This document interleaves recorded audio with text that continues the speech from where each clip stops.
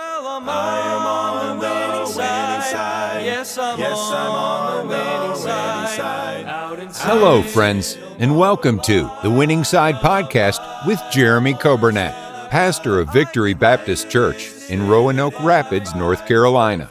It is God's desire for His people to experience victory and to live on the winning side each and every day.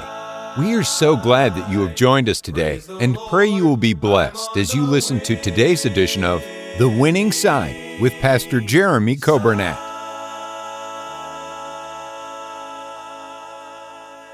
Thank you so much for joining us today. It is Friday. Hard to believe this week has flown by, and it is April 22nd. Hope you're having a good day, and we welcome you to our Winning Side broadcast on 95.9 FM, also on the radio app and on the podcast, and then those watching on Facebook and YouTube, we welcome you today, and we're looking forward to a great day today. Let's be in prayer for our teens. They're at a youth conference in Durham today. Let's pray for our school. Our school is on a field trip today in Richmond. They're going to the zoo. So it's a busy day. And then we've got a great weekend. We've got Sunday coming up and church services and all of our ministries, and we're looking forward to all of that. Let's be in prayer for our church, pray for our missionaries, pray for our country, pray for one another.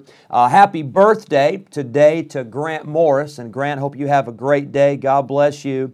And I thank the Lord for the privilege that we have to have this radio station, have this radio ministry, and that's what it is. And I certainly thank all of our sponsors and all the folks that have helped, and all the people that text in and call in and email and send notes, and people word of mouth that just will say in passing, like, "Hey, I listened to the radio," or "Thanks for that," and we certainly appreciate that. Here's a great song.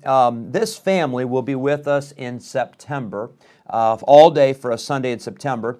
It's Brother Andrew Johnson and his family, and he and his wife and his children, they sing and play the piano, play instruments. They are a blessing. But I think you'll enjoy this song. It says, "I choose to be a Christian." And by the way, when you get saved, you become a Christian. But I hope that being a Christian is not something that you dread or something that you just endure. I hope you love it.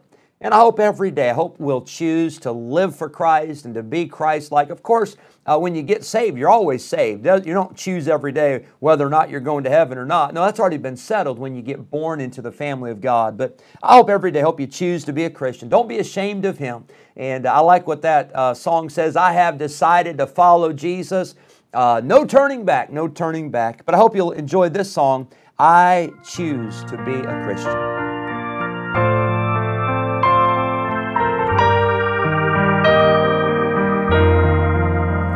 Taught the scriptures before I could read them. I found them to be true. That's why I believe them. With all of my heart, my soul, and my strength, with every song I sing, I choose to be a Christian. I will follow Christ, carry the cross that leads to life. I will be true, stand by my convictions, whatever others do. I choose to be a Christian.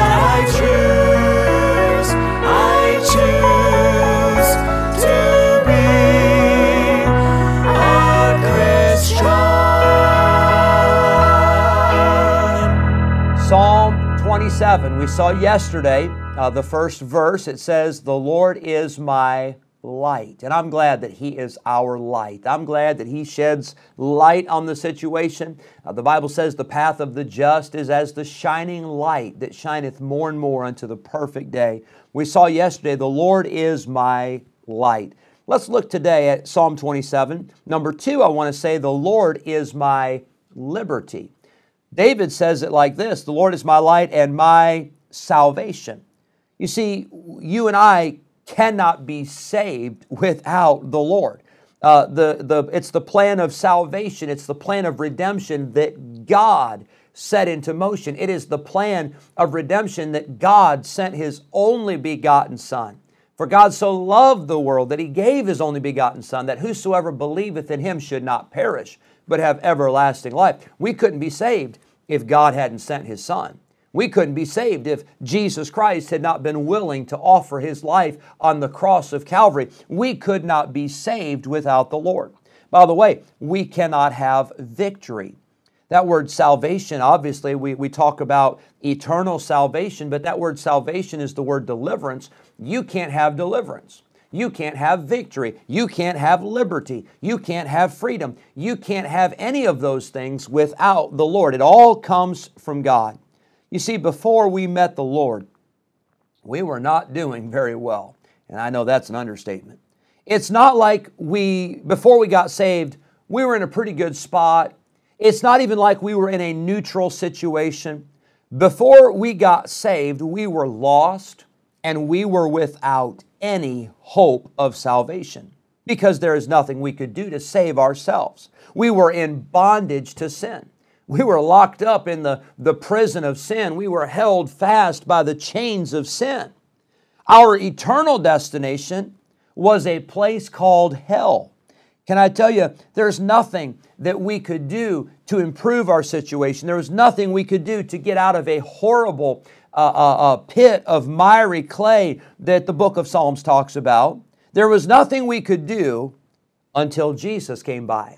But when Jesus came by, He brought salvation. Jesus brought liberty. It was Jesus that reached His hand down and lifted us up out of an horrible pit and set our feet upon a rock. It was Jesus that gave us liberty. Have you ever been trapped? If you have older brothers and sisters, you probably have been, because they probably locked you in a closet or tied you up or, handcuffed you and then lost the keys. You know how that goes. But have you ever been trapped? Have you ever been locked in or locked out of a place? Now, please hear me out on this story. I don't want you to take it out of context and think, "Oh man, Pastor Jeremy, he was in juvenile detention or he was in jail." I was not in jail. But the closest I think I've ever been to is, I shouldn't say, that's not close to being in jail. But a situation that reminds me of that is when I was a teenager, some of us guys from our church, when I was a teenager, we went to for us, it was a brand new teen camp. And to be fair, this teen camp, they had advertised that the name of the camp was Take the Challenge. And they advertised that it was going to be, make you tough and make you strong. And it was going to be almost kind of a little bit of like a military themed. So we knew that. But we got to the camp. And when we pulled into the camp, I remember my dad took us, and there was just a handful of us guys there. We had just gotten to the church in Geneseo, and we had not really been established with going to a teen camp, but we saw this, and we knew some of the folks there, and we thought this would be great. So we pull up, and while we pull up, there are guys, high school guys that are out, and they all have matching T-shirts, and they're marching in formation. I remember my first thought was, man, this is cool.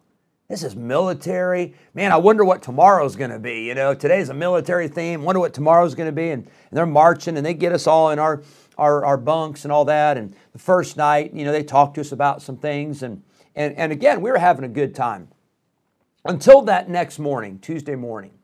I kid you not, I'm not exaggerating. I had never experienced anything like this before. For those of you that have been in the military, you're like, what in the world? No big deal, get over it. But that morning, it was probably, I know it was super early for us, for a bunch of teenagers. I want to say it was 5:30 or 6 o'clock. I know it wasn't much later than that. And there were some guys that came in, the counselors for the camp. They came in, and literally it was, get up, move it, everybody line up. And I thought, they're not serious. This isn't camp. You know, my idea of camp is, you know, you go shoot baskets and play ping pong and eat snacks and have a good time and, you know, all that. Oh, no, were we in for a surprise. They got us all lined up and they said, all right, we're doing push-ups. I did more push-ups that week than I had ever done in my life. I couldn't, you know, my arms, you almost couldn't feel your arms. They were just like, you know, jello.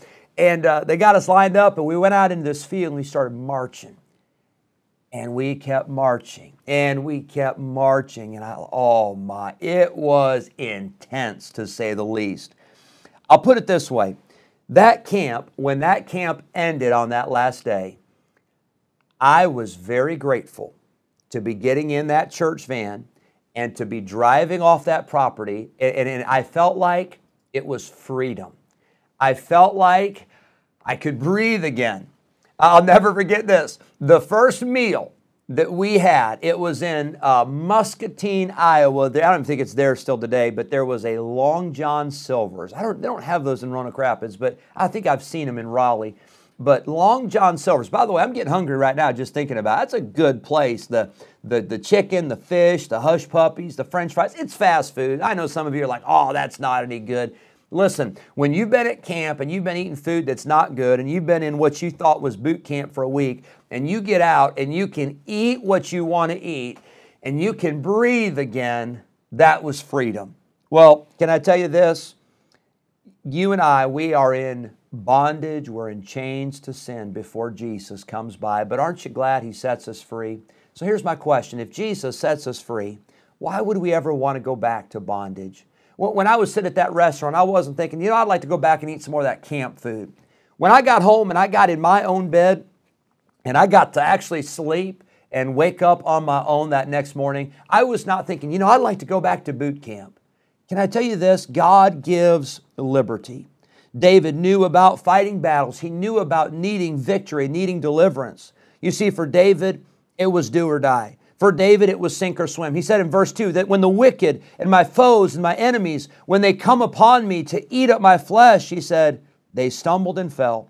Even though an host should encamp against me, my heart shall not fear. Though war should rise against me, in this will I be confident. Can I tell you, the Lord wants to be and the Lord can be your liberty. God can be and God will be your salvation, whatever you're going through. David said this, in this will I be confident. I hope you trust God today. I hope you have confidence in God that He is able to give you victory. I hope you have a great day. We'll finish up. Next time we'll finish up in Psalm 27. I've got more things I'd like to say, but number one, the Lord is my light. And then secondly, we saw today, the Lord is my liberty. He is our salvation. He's our deliverance. And praise God for the work He's done in our lives. God bless you. Thanks for having some time with us today. Hope you have a great weekend, and we'll look forward to a great day on Sunday. On the winning side. Yes, I'm on the winning side. Thank you for joining us today on the Winning Side Podcast with Jeremy Coburnett, pastor of Victory Baptist Church in Roanoke Rapids, North Carolina.